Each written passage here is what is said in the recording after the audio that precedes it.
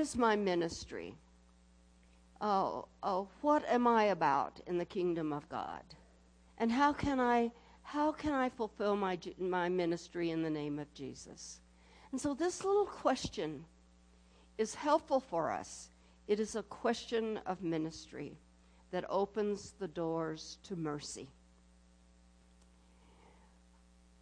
The story that we're going to focus on today is very simple, and it is very familiar to us. Jesus is on his way to Jerusalem. He goes through Jericho, and he hears the cry of a blind man who says, "Son of David, have mercy on me." And Jesus responds to him and says, "What can I do for you?" There's our question. What can I do for you? Can you imagine that? The Lord of heaven and earth asking you what he can do for you? But Jesus says, "What can I do for you?" And he says, "I want to see." So Jesus heals him. Now that's a simple story. You know, we tell it to our children. It's a very familiar story to us. But there is more to the story than my simple summary. There is a backdrop to this story. If we just look up at verse 33 in the 10th chapter, I think that's where it is, somewhere in there, verse 33, 34. It says, "And they were going to Jerusalem, and Jesus was walking ahead of them." There was a large crowd that followed him and his disciples, and he was leading the way, walking ahead of them, and they are amazed, and they were afraid. Now we might ask, why? Why are they afraid as they make their way to Jerusalem? Perhaps it's what he has been saying to them that is still ringing in their ears. He had told them in chapter 8, or wherever they were on the road, he said, you know, the Son of Man is going to be rejected by the chief priests and the scribes, and they will kill him. And in 3 days he will be raised again. He had said this plainly, and I'm sure there was urgency in his voice, just as much urgency as in Peter's voice when he rebuked Jesus. So maybe it's what he said to Peter that's still ringing in their ears when he says, "Get behind me, Satan." And then he tells them all that if you want to be first, you must be last. Or if you want to be my followers, you must take up your cross, deny self, and follow me. You know, he had been talking to them about glory. That's what they were going to Jerusalem for, was when Jesus was going to be revealed and made known in his glory. He had been talking to them about the kingdom that was going to come in power. And so they have these ideas in their mind of glory and power. And now Jesus is talking about self-denial. He's talking about death. Not just that he's going to die, but they're going to kill him. Shame. This is shame. You know, so there's this mixture within them of glory and shame and honor and denial, you know, and so they are confused. They do not understand.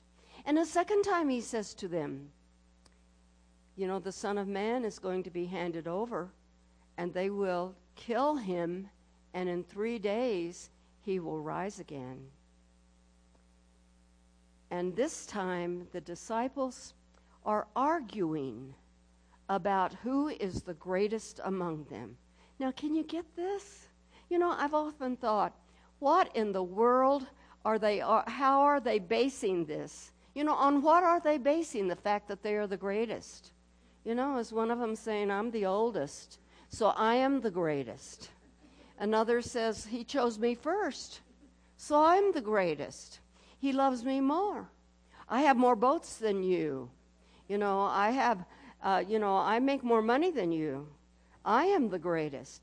On what basis would you argue that you are the greatest? It just doesn't make sense. What about of self-denial do they not understand? What do they not understand about being last in order to serve one another?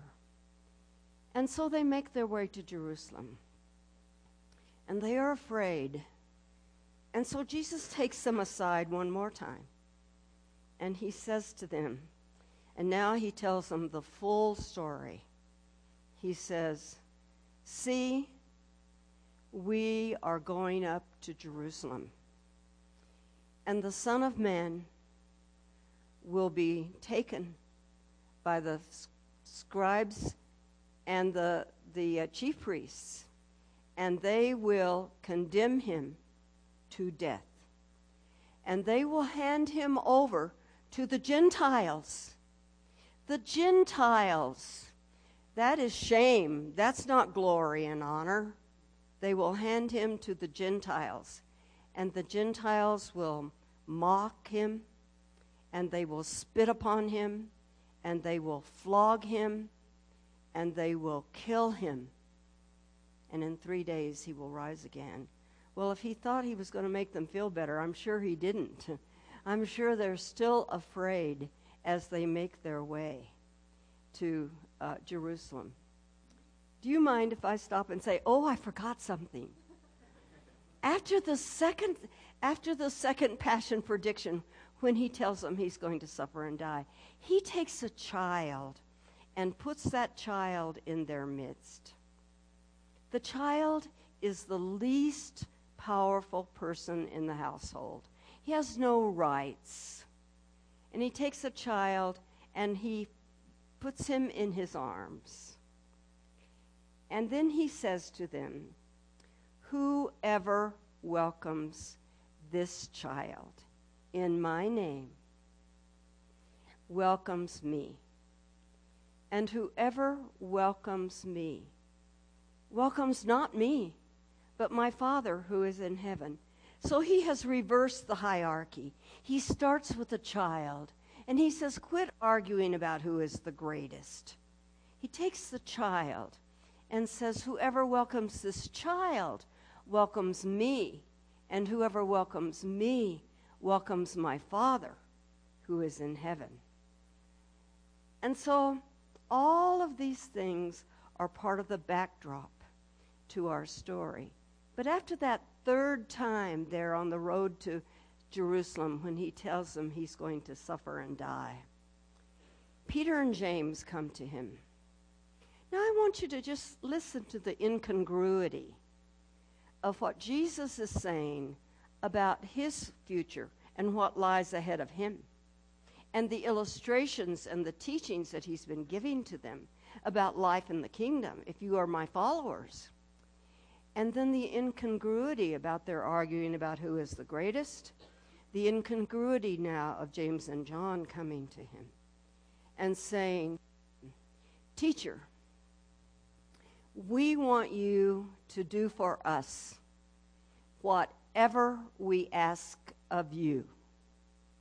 Now, what kind of a question is that? Or a statement is that? What kind of spirit is that? Is that deny self? Take up your cross and follow me?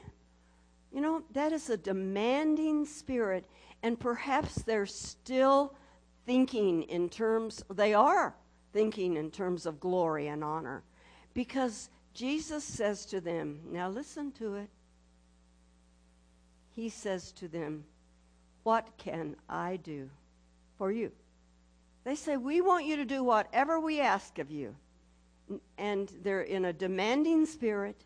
Nevertheless, he says to them, what can I do for you? So there's our question.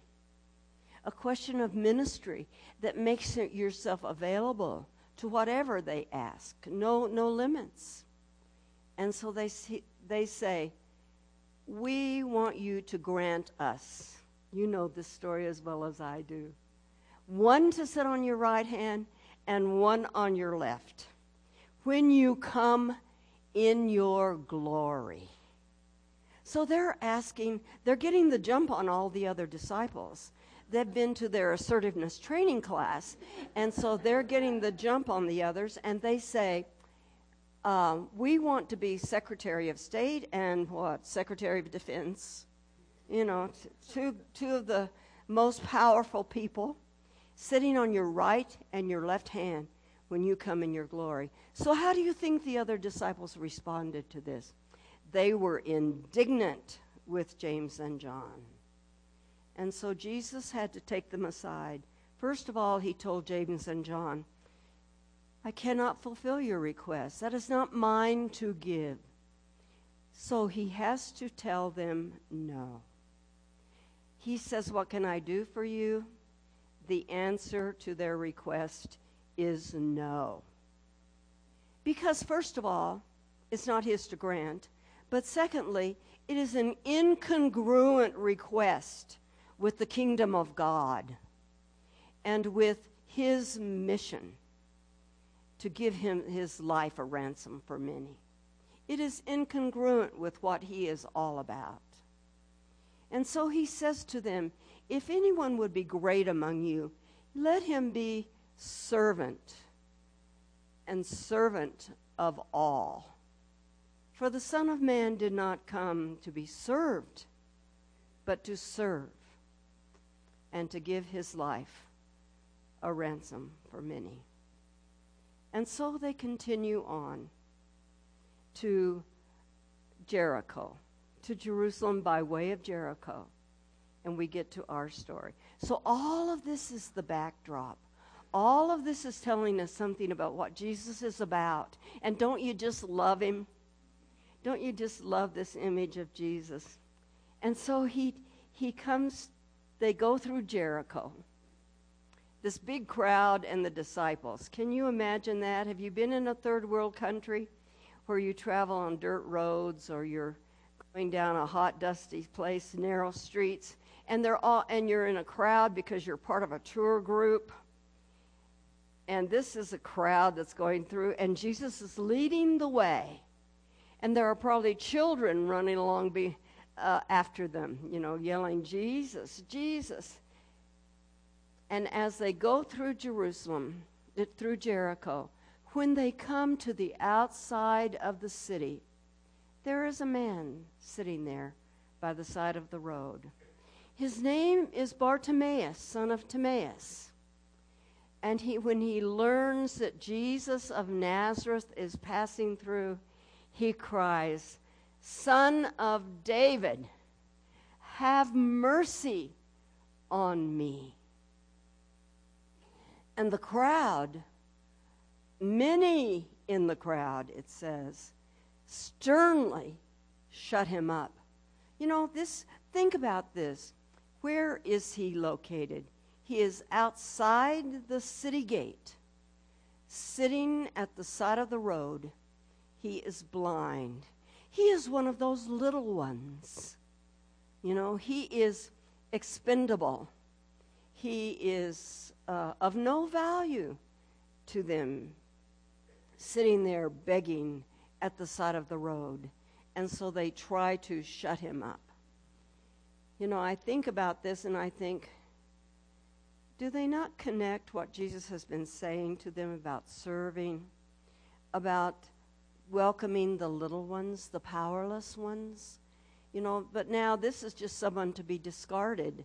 He's the guy that sits there every day. We see him on the corner of Coors and Montano holding his sign that says, anything will help. But we see it so often. We hear these loud cries so often that it means nothing to us anymore and we drive on by. And so that's sort of where they're at. This blind beggar, we know who he is. He's always here yelling and crying about something, wanting money. And so he cries all the more, Son of David, have mercy on me. And now an amazing thing happens. Jesus hears his cry. There had to have been a lot of noise, a lot of clamor in this crowd that was with him. But he hears that solitary voice at the side of the road crying for mercy.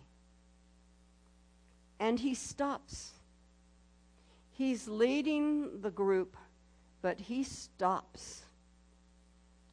And he says, "Bring him to me."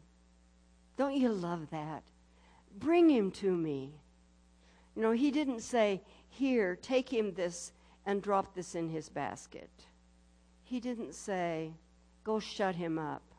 He didn't say, "See what you can do for him. You know, just give him a few pennies. He'll be fine." He said, "Bring him to me." Now, all of a sudden, the crowd is interested in this man. They see him as someone now who is important in the eyes of Jesus. So they go to him and they say, I love what they say, "Be of good cheer." You know, like, cheer up, things are going to be all right. So they say, "Be of good cheer." But then they say, "The teacher is calling for you." Don't you love that? The teacher is calling for you. And so he springs up, he throws off his cloak, and he goes to Jesus. And can't you see the crowd making room for him as they step aside and he makes his way to Jesus? Then he comes face to face with Jesus, the Lord of heaven and earth. And he says, and Jesus says to him, gives him his full, undivided attention. And he says to him, "What can I do for you?" Powerful question. What can I do for you? You know, it should be obvious to Jesus that he wants to see. But Jesus doesn't presume to know what he needs. You know, often we think we know what other people need and what they want from us. But Jesus allows him the dignity of asking. And so he says, "Teacher, I want to see again," which tells us he was not born blind. You know, he was sighted at one time, and something has happened that he has become blind. And so he asks Jesus, "I want to see again." Now, what a difference between James and John and the blind man. James and John ask for positions of power and authority, and in fact, they don't just ask, they demand of Jesus. But the blind man asks for mercy. And in this case, the answer is yes. And so Jesus heals the blind man. And then he says to him, "Now, your faith has made you well. Go on your way." But the blind man does not go his own way. Instead, he follows Jesus on the way. Now, that language is very specific. On the way. So we can assume that he is following Jesus now all the way to Jerusalem, yea, even to the cross. This blind man who has been healed of Jesus, seeking mercy, is now following the way of the cross, going with Jesus. It is a powerful question, what can I do for you? We ask it often.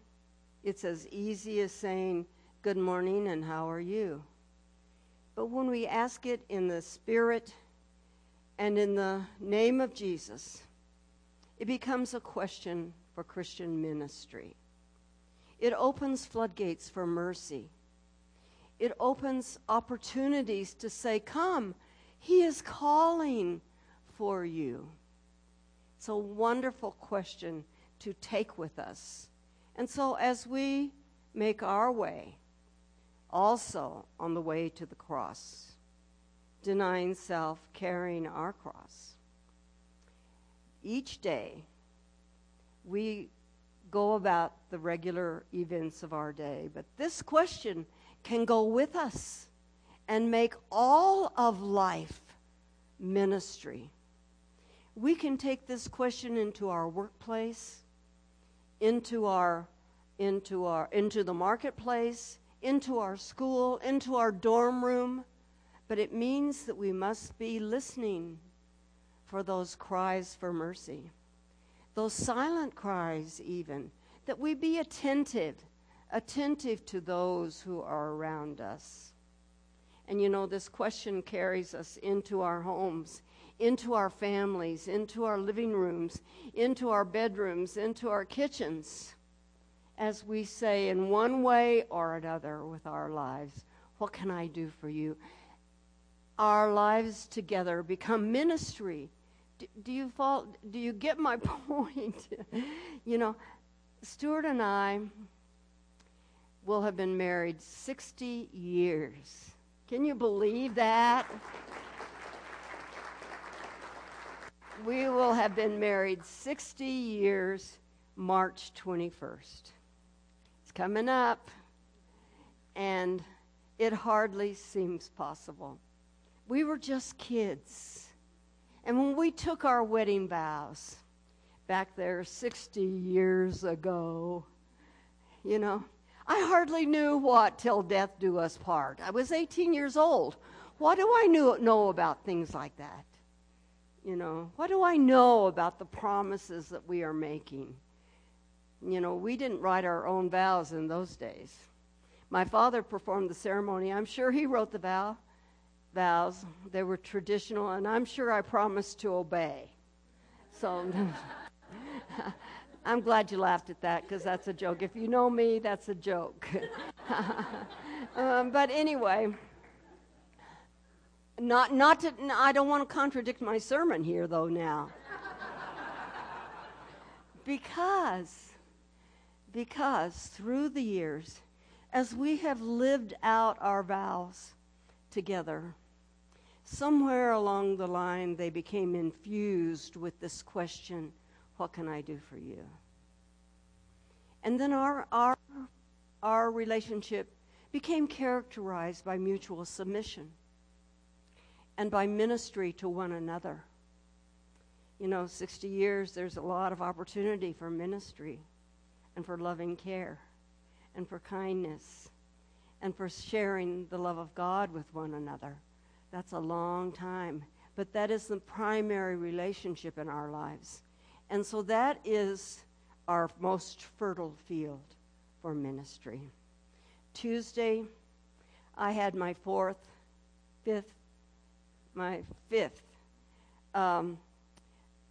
chemotherapy treatment. I'm being treated for lymphoma, and it's a chronic case, so this is our third round, I think, Stuart, of chemotherapy.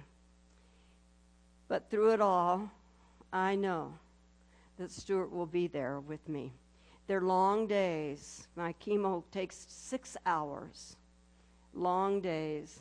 He takes his Revelation commentary to keep him company, because I sleep part of the time. But he is there ministering and caring for me. And underneath it all is this question, what can I do for you? And you know, you may not know this, but Steve Fusselman works at the Cancer Center. In fact, last month he was my nurse. But Steve drops by to check on me and to talk with Stuart if I'm asleep. If I'm awake, he'll talk to me. And, you know, in the routine of his day, Steve is asking this question, what can I do for you? He is ministering to our lives in the routine of his day. And so in the routine of your day, God places people in your way that need something of you, or at least need you to be aware that they have a need, to notice and to hear the cries for mercy.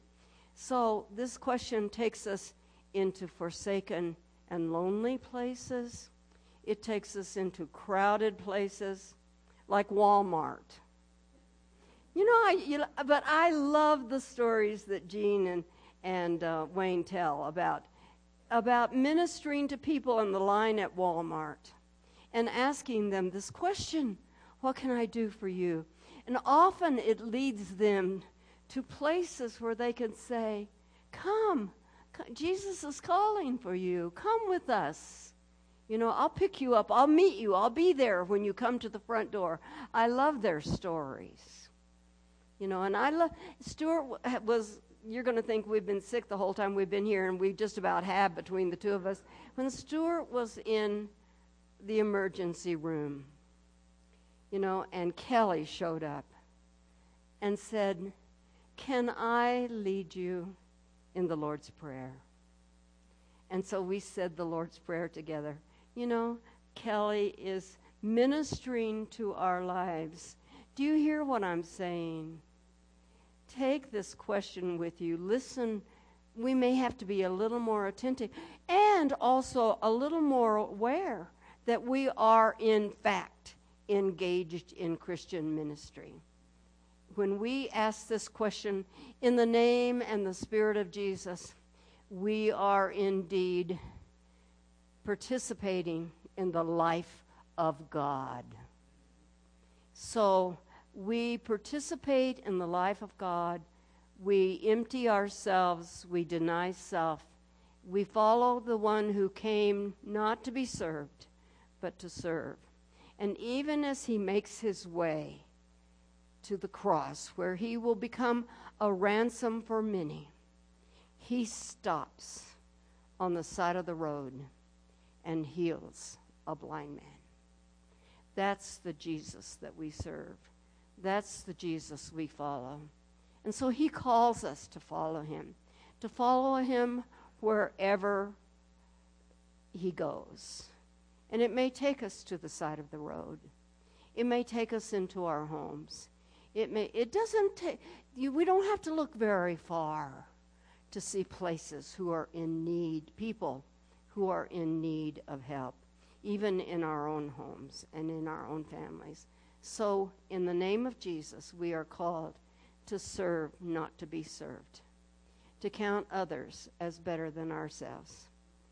And so, we must, in order to do that, reject our world's views of power and privilege and status, and instead be servants in the world, equipped by Jesus to do ministry every day, so that all of life, Steve, is ministry. I mean, not Steve, you're not Steve. So sorry, Jason. So all of life becomes ministry. So we're going to have a time of prayer. It may be that you have come today with a cry for mercy, that you are crying out for Jesus to have mercy upon you. And there will be people here that can pray with you. So please come and pray. Or maybe you would like to ask someone near you today, what can I do for you? Or just knowing what's going on in someone's life, come and pray with them. Your life is being infused with that question, what can I do for you? So let's stand and sing our song. Amazing Grace.